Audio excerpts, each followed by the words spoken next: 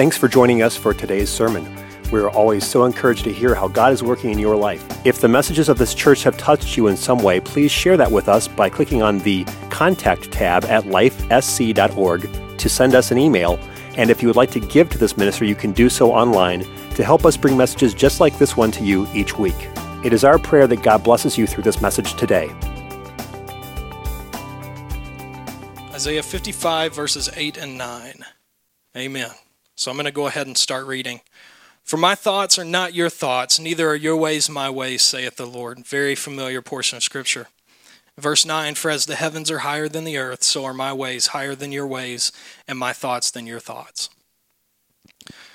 So today I want to welcome you to our sermon series, When God Does Not Make Sense. You can be seated.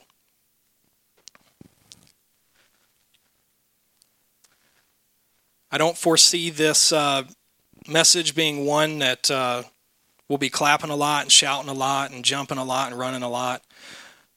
But it's extremely important to understand what we are to do when we get to points in our lives where God does not make sense to us in our human mind. When things are going on and God is orchestrating things behind the scenes that we can't see. And sometimes we get to a point in life where we just do not understand what is going on. And there are times where God may even seem silent, or where he might seem inattentive to our situation.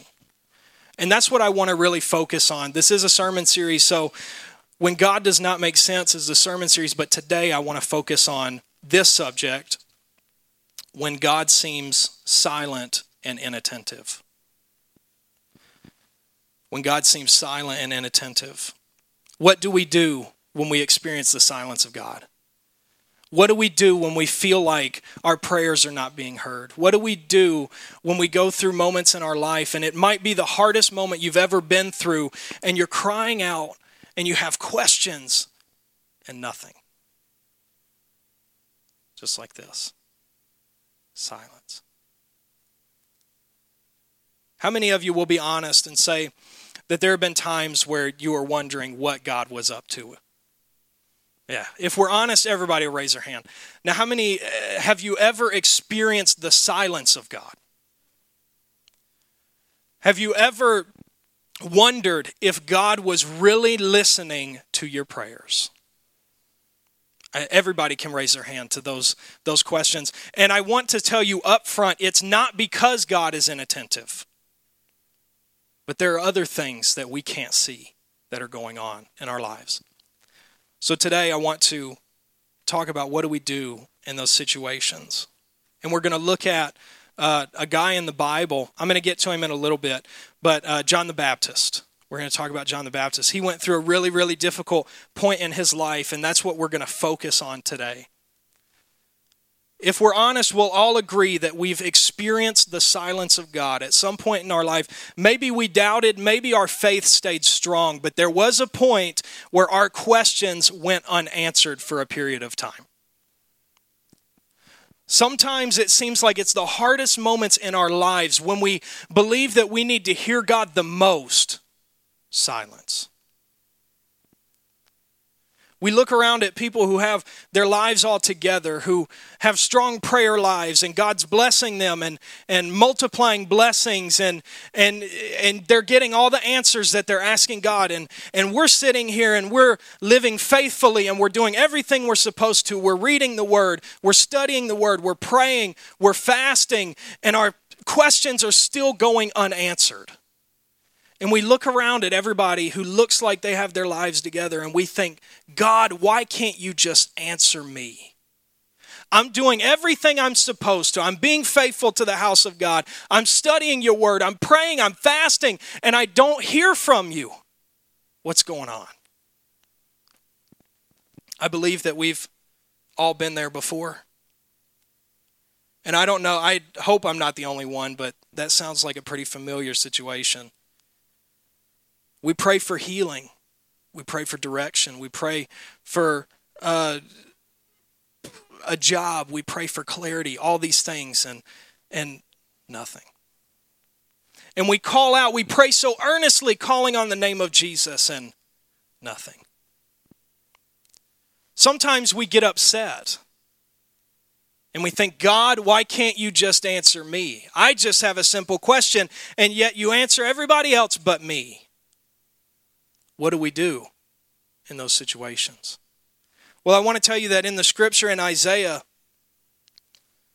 what God is trying to reveal is that there are going to be times you'll go through situations in your life and you won't understand what I'm doing.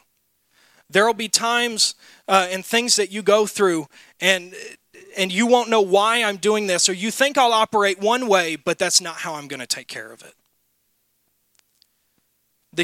One huge point, I only got 2 points today. One huge point that I want to hit first. Just because God is silent does not mean God is absent. Just because God is silent does not mean he's absent. Too many times when we experience the silence of God, you have the enemy that comes at you saying, God's not really listening to you. God's not going to answer your prayer, etc., etc. But just because God is not giving you the answer that you're looking for in the time that you think you need it does not mean that he's not at work.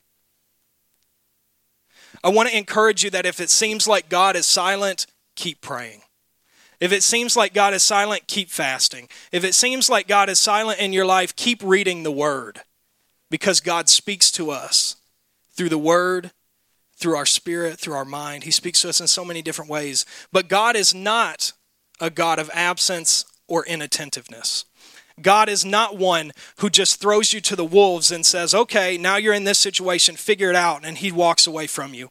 That is not the God we serve. We serve a loving and caring God that even though we walk through the fire and it might seem like we're not getting the answers we look for, and it might seem like God is not speaking to you, though we walk through the fire, he is there with us.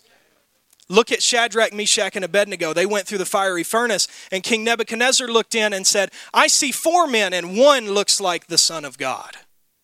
Because God is always there. And as long as we're living for him, he's always orchestrating our lives the best way. Not the way we think all the time, but the best way. So I want to talk about John the Baptist for a little while. Who knows who John the Baptist is? Yeah, John the Baptist. This dude was the real deal. This guy was a prophet that lived out in the wilderness, and he was the one who declared and prepared the way for the Messiah to come, which we know was Jesus. This guy lived in the wilderness. He wore rough animal skins. He ate locusts and honey. He lived alone, and he preached the hard message, repentance. I don't know how popular you would be if you were John the Baptist right now. I mean, he wasn't the most popular guy back then either. But he was living out his calling. He knew what he was called to do, and that's what he did. So we get to a period in John's life where King Herod, he gets into a little bit of trouble.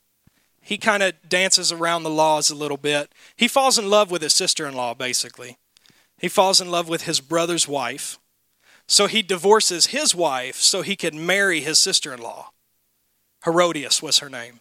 So Herod marries Herodias, divorces his wife, and when John saw it, he confronted it.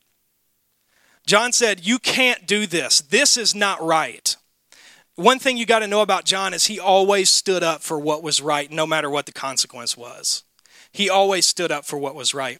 So Mark 6:17 through 20 is the account of where John stood up for righteousness.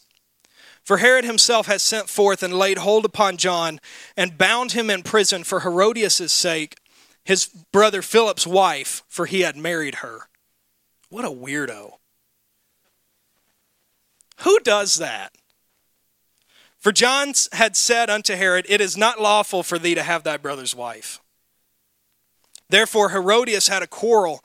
A quarrel is a grudge. She nursed a grudge against John and would have killed him, but she could not. For Herod feared John, knowing that he was a just man and holy, and observed him. And when he heard him, he did many things and heard him gladly.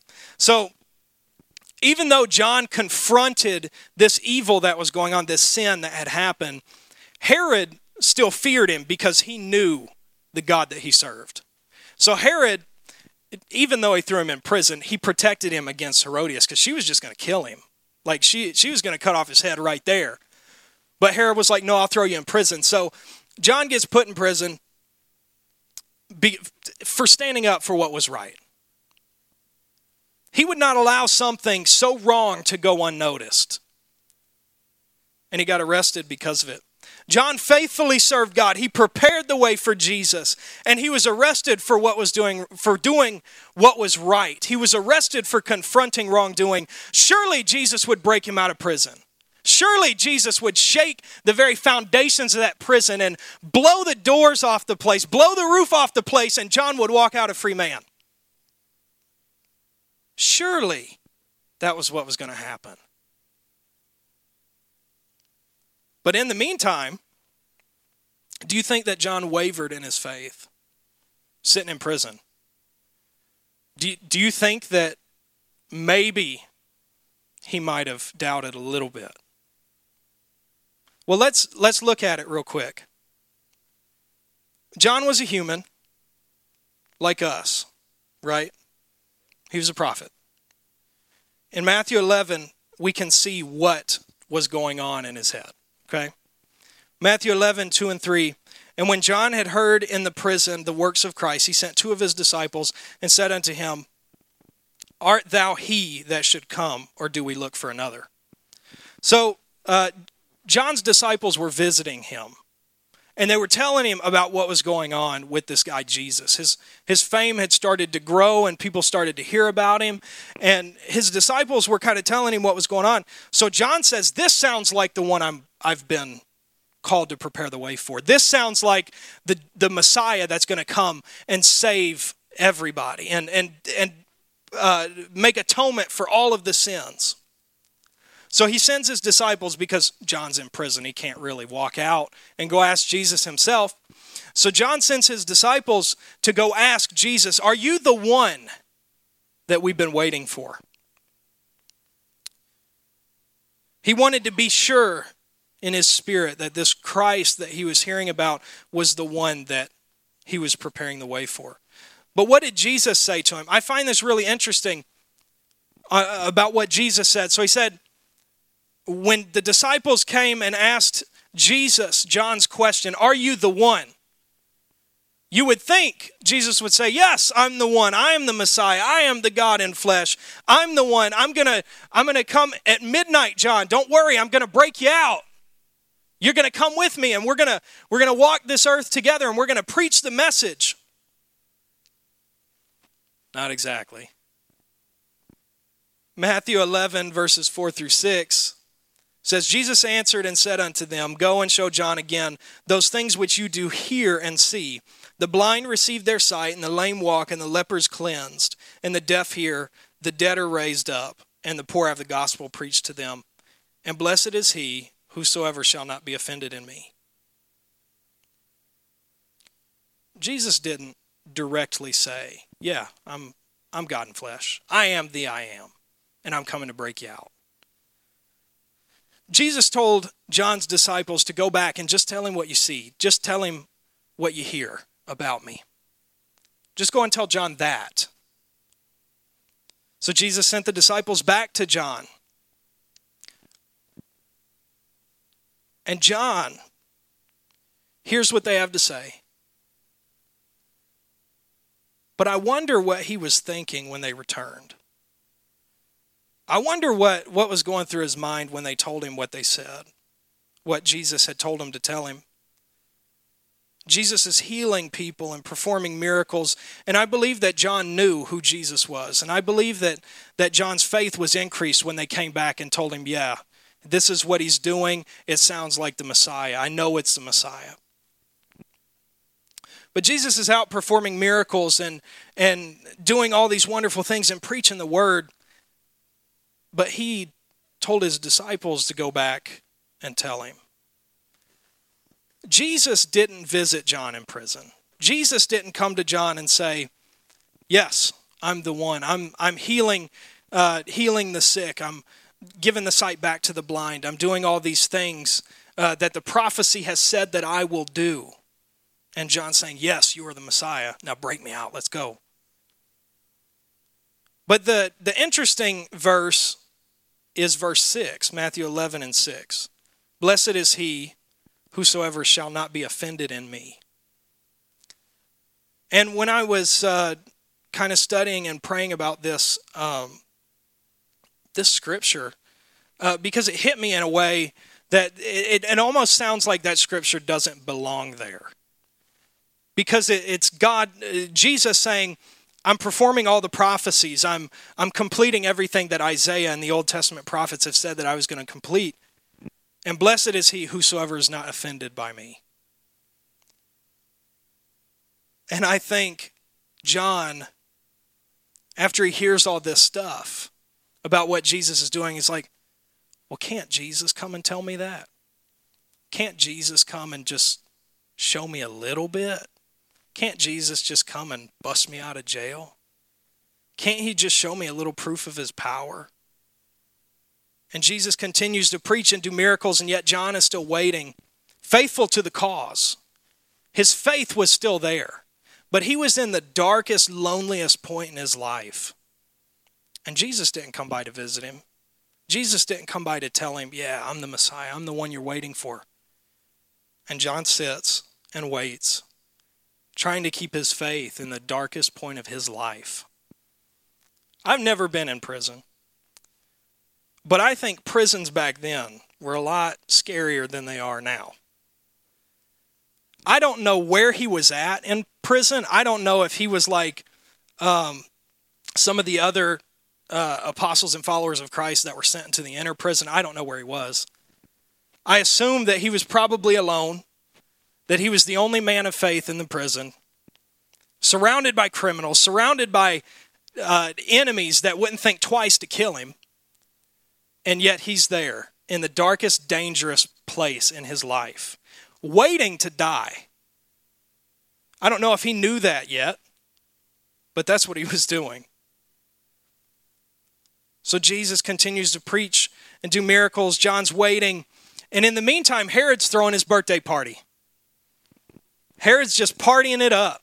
And he's hanging out. He's invited all the bigwigs in the land. And he's just chilling out, doing whatever they do back then. I'm sure it was a crazy party because he was the king, right? So he had all the money, everything he could ever want. There's a lot of things going on at the party. And his wife's daughter starts to dance. And I don't know what kind of dance it was, but the dance was great and wonderful in the eyes of Herod and all the guys that were with him. So he shows off a little bit in front of everybody. And in Mark 6:22 through 23, Herod says, I'll give you, I'm not going to read it, but that's where the scripture is. Herod says, I will give you whatever you want until the half of my kingdom. Talk about a tall order. My goodness. I'll give you whatever you want, even to the half of my kingdom. Just tell me and I'll give it to you. So this young girl goes to ask her mom, what should I ask for? To put it in today's context, I imagine the girl running up, Mom, I should ask for like an iPhone. I should ask for like a laptop. I should ask for a horse, or what do I ask for? And Herodias just kind of looks at her, and I just imagine, have you ever seen The Emperor's New Groove, that movie, the Disney movie? And Yzma is like the lady who's trying to take over the empire from Cusco. I just imagine Yzma, that freaky-looking, purple-skinned lady, old lady, giving that crooked, evil smile and looking at her daughter and say, ask for John the Baptist's head. What? Why would your mom ask you to ask your stepdad for your mom's enemy's head? What kind of messed up thing is going on here? Who tells their daughter to ask for somebody's head on a platter? That just shows you how twisted Herodias' heart was, and that grudge was so strong against John that she didn't care who thought anything about her. She just wanted him dead. But that just blows my mind. Why would a mom ask her daughter for that? I would love to be able to tell you that at this moment, Jesus busts through the door, and there's smoke and there's fire going on, and he's saying, because of your sins, I will slay all of you. And everybody gets struck down dead, and John's prison doors open, and here comes John busting through the door to escape with Jesus, and lived happily ever after in the wilderness, eating locusts and honey, and never had a care in the world again. I'd love to be able to tell you that's how the story ended. But let's really take a look at it. Mark 6, 26 through 29. And remember, the young girl asked Herod for John's head. And the king was exceeding sorry. Why? Well, it said not too long ago that Herod knew who John was. He knew that he was a child of God. He knew that he was a chosen prophet. So he was sorry that he had to do this. Yet for his oath's sake, and for their sakes which sat with him, he would not reject her. And immediately the king sent an executioner and commanded his head to be brought, and he went and beheaded him in the prison. And brought his head in a charger and gave it to the damsel, and the damsel gave it to her mother. And when his disciples heard of it, they came and took up his corpse and laid it in a tomb. Well, it didn't end the way that we were hoping. To a point, Herod did protect John from Herodias. He was stuck between a rock and a hard place. I mean, he was a king, and he gave his word. And now, he had all these guys witness it. And now he can't go back on his word. So he said, okay, I'll give you what you want. But John lived out his calling to the T. John did what he was called to do. He prepared the way for the Lord. He was preaching repentance. He was baptizing people. He was getting people ready for the message to be spread across the earth. And when we read this ending, some people would say that this does not fit our Americanized form of Jesus.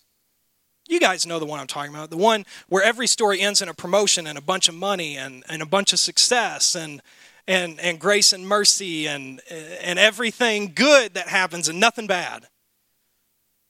This doesn't fit our Americanized form of Jesus. You know, Jesus didn't visit John in prison. Jesus didn't go and visit him once. Actually, when he found out that John was in prison, he went to he stayed or went to Galilee. He didn't go and visit him. And he knew John baptized Jesus. But he didn't go visit John. Some would even say that Jesus seemed inattentive to John's situation.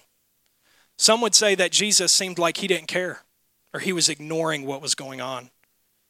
But can I tell you that there were things going on that were in John's best interest during that whole time? John had completed his calling, and Jesus was building off of that and extending the gospel or not the gospel, but extending the message of repentance all over the place. And he was doing miracles, signs, and wonders, and he was doing all these great things. And people started to follow Jesus, and Jesus started to gain fame, and people were hearing about him and coming out to see him and coming out to hear his message and to see what he would teach next and to see the next miracle. If John had not prepared the way, I don't know what would have happened. But Jesus was working on eternal things, and John didn't lose faith. John stayed faithful in his darkest moment, in the most dangerous point in his life. He kept the faith in God because he knew that though he was in prison, he was working on his calling, and he had prepared the way, and he was preaching repentance, and he was baptizing, and he was doing everything that he was called to do. The truth is that Jesus had his best interest in mind the whole time. Jesus was working towards the cross. Jesus was working towards the goal that he had come to do. And John allowed Jesus to have a platform to launch from. John prepared the way. When we go through difficult times in our lives, it seems like God is silent or inattentive, but remember to continue steadfastly in the word and prayer. Continue steadfastly in faith and trust, knowing and believing that God has your best interest in mind. The second point that I want to bring up, I'm not going to be too much longer, I promise. The second point I want to bring up is you don't have to understand the plan to trust God's purpose. You don't have to understand the plan that God has. You just have to trust his purpose. Many times we try to tell God how to answer prayer or expect certain outcomes and tell him how to do this and how to do that, when in reality, just let God work his plan out and just trust his purpose, that he's always looking out for our best interest. And we continue in prayer, continue in the word, and continue doing everything that we know to do, and God will work it out for your best interest. I know it doesn't always look like the way we want it to look like, and I know it doesn't always sound like or happen the way we want it to. But the way God does it is the best way and the way it should be done. And when we try and work things out on our own, that's when things start falling apart. When we take destiny by the horns, as people would say you're supposed to do, and we take the pen out of God's hands, that's when we mess up, and that's when things happen. That's when we're not fulfilled in our life, and that's when we definitely don't hear the voice of God the way we want to. Proverbs 19:21 says, "There are many devices in a man's heart. Nevertheless, the counsel of the Lord, that shall stand." The word devices means plans. There's many plans in this heart for my success and for what I want to do and for my life. But if we hand that over to God, there will be so much better things that will come, more than we could ever hope to think for. When things don't seem to be going the way they should, remember that the will of God is that which will come through. You don't have to understand the plan to trust God's purpose. Just as our opening text describes, God's purposes are higher than ours. We're unable to understand the way God works because he works on a different level than our minds work. The only way that we can understand is through divine revelation that God will give us. But I want to tell you that sometimes we go through situations in our life and we don't know what else to do. We've done everything we know to do. We've done everything Sunday school taught us to do. We've done everything that the pastor has told us to do, and nothing. It can be so frustrating. I want to tell you a story about what Tasha and I have gone through. Pardon the personal reference, but before church, I wasn't even planning on sharing this, but I really feel like this will help bring things together. So, Tasha and I had just got married. We actually just celebrated our 1-year anniversary, by the way. So after Tasha and I got married, we moved to West Allis. And we wanted to be close to Tanya and Rob, so we were trying to find houses that were close, in the general area. Cindy's going to try and help me preach this story. No. So we were trying to find houses in the general area, and we found a wonderful duplex that we were like, yeah, this one's awesome. We love this one. The landlord's nice, everything's good. So we're kind of going through, and we didn't meet the tenants above us beforehand. So we were like, okay, yeah, this is cool. They weren't home, I guess, when we were going to check it out, and we just never got a chance to really meet. So we decided to go ahead and sign the contract, and we're good there. We move in. Everything's good. It's wonderful. We're getting all moved in. things are going pretty smoothly. I was getting ready to start a new job. Like, I had a ton of changes in my life. And then I went out and met our neighbor, and he was cool. He's a cool guy. I met him the first time, and we kind of talked a little bit. Didn't have time because I had to run to a job interview with BMO Harris Bank. So I'm like, I got to go. Sorry. Nice to meet you, and left. And, I get back. Everything's good. And then Father's Day, my family comes and visits. The faithful day. My parents were getting ready to leave. And this was before they moved back to Mississippi. So my parents get ready to leave. Now, as I'm walking my dad out to his car, that door flies open on the porch on the second level. I'm telling you, all kinds of obscenities came from that. All kinds of hurtful things about me being a Christian. All kinds of hurtful things about my dad, about my family. I didn't know what to do. I was like, oh my. I don't know what's going on. The police came out. Like, it was a horrible situation. That continued for months. And when I say months, I mean months. All through summer, all through winter, it was going on. And I didn't know what to do. There were times that we would sit on the couch together and I'd start crying because I didn't know what to do. And I would pray. I'd get on my knees and I'd be like, God, what do I need to do? What is going on? Nothing. What's happening? Nothing. Why is this happening? Nothing. For months through prayer. And it felt like God, honestly, if I can be completely transparent, there was a point where I felt like God did not care what was going on. That was early, like within the first couple days. I was like, why can't you resolve this? Something's happening. I didn't cause anything to happen, and yet things are coming at me that I don't understand. Nothing. And it continued. And I kept praying, kept fasting, kept reading the Word, kept on being faithful, kept on praying, kept fasting, kept reading the Word, kept being faithful. Everything I knew to do. For months, nothing. And then it got to a point we learned to live with it. We're like, okay, this is going to happen. We'll just hurry up and run into the door, unlock it, and get inside real quick before he says anything. We learned to live with wrongdoing in our life. We learned to live with something that was not of God happening in our life and to us. We learned to live with the attacks of the enemy, if you will. I think a lot of us tend to do that. We learn to live and adapt to adversity rather than pray about it, rather than seek the face of God about it. So that's what's going on.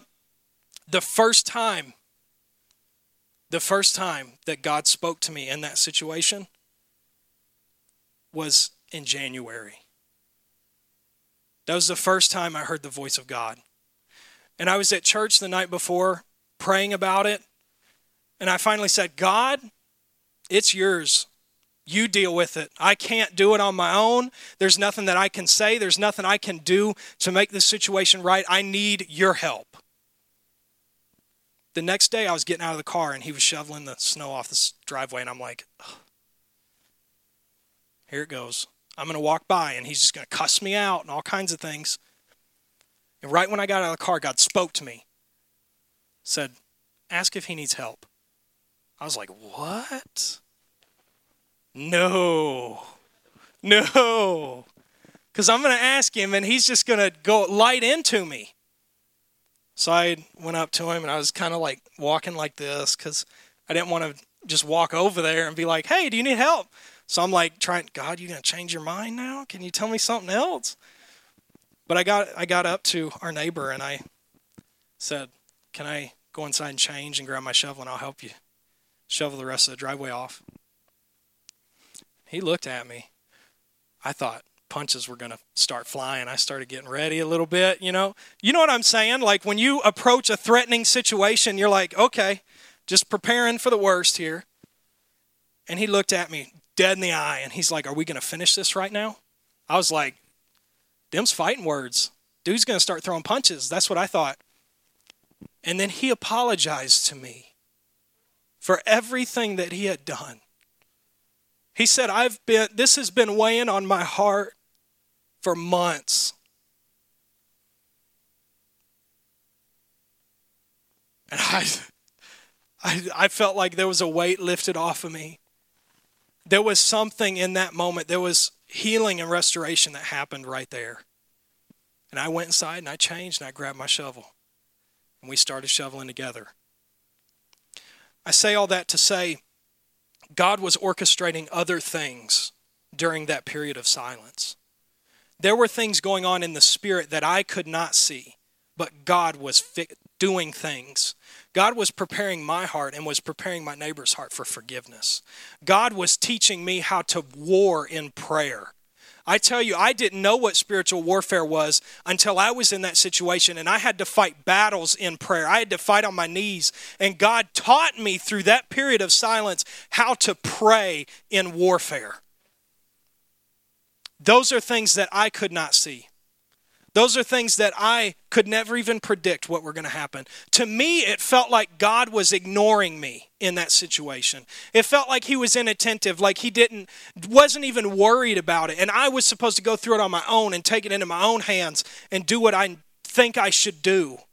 When in reality, through that period of silence, I did not understand the plan of God, but I still trusted God's purpose because I knew from what my mom used to tell me that all good works to them that love God. So, I don't know where you're at today. I don't know what you're going through today. I don't know if it seems like God's silent or inattentive in your life and in your struggle right now. But I want to tell you that just because God's silent does not mean he's absent, and you don't have to understand the plan to trust his purpose. Because I just want to encourage you again, I know I've said it multiple times, but all good will work out if you just put your trust in God.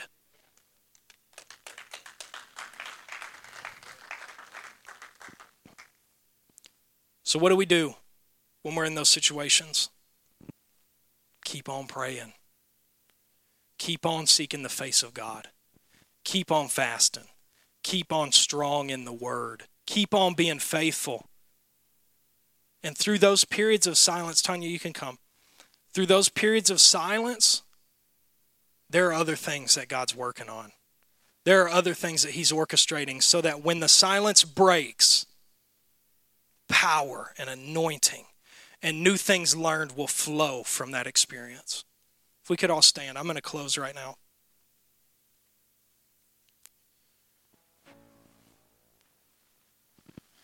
Like I said, I don't know where you're at.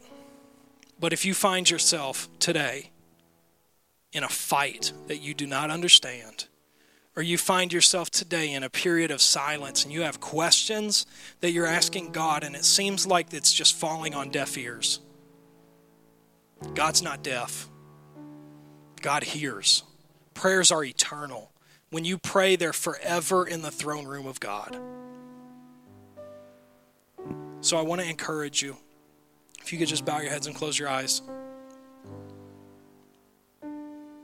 that if you feel like that's you today, if you feel desperate to hear the voice of God, I want you to come right now. Even if you don't, maybe that's not you today. Maybe God's speaking to you. Maybe he's answering all your questions right now. I still want you to come today. Because there are times that we all go through periods in our life where God does not make sense. When God seems inattentive, when he's silent towards us and our questions are not being answered and the things that we're trying to seek him for are not, he's not giving clear direction or he's not speaking to us like we expect him to. I just want you to know that God has your best interest in mind. And if we just give it to him, only good can come from it. There are many plans and desires in our heart, in man's heart, but the will of the Lord will prevail. I don't know about you, but that's what I want today. I want His will in my life. I don't want my plans. I want His desires and His will to come through in my life. And yes, even when God seems silent and when He seems inattentive, He's still working for me, and He's not against me. If we could all just lift our hands and begin to give God some worship, give God some praise, and ask Him